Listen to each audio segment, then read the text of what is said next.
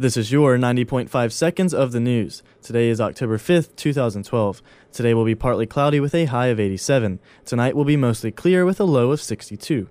Police are looking for 2 persons of interest in an apparent shooting in 5 Points last week. Multiple people called police around 7:30 last Friday night, saying they had heard gunshots, according to police spokeswoman Jennifer Timmons. An officer was dispatched to 3 spots in the area where witnesses thought the shots came from. Timmons said the number of shots fired isn't clear, but the report says between 8 or 10 were heard. In surveillance video, police spotted 2 men walking through 5 Points at the time of the shooting.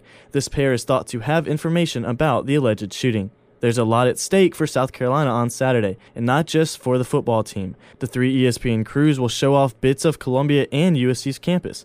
That, school officials said, is hugely valuable. The new banners on the horseshoe that are part of the new No Limits marketing campaign could sneak into the coverage and act as an unintentional guerrilla marketing campaign of sorts, according to Vice President for Communications, Louanne Lawrence.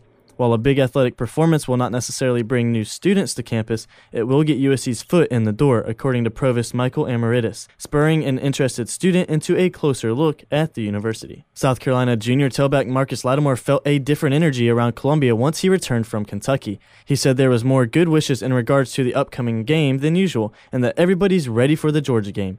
No matchup between USC and Georgia has been decided by a margin greater than 11 points since 2007. USC has won 3 of the last 5 games. The Nickelodeon Theater held a parade Thursday night in celebration of its relocation in late August.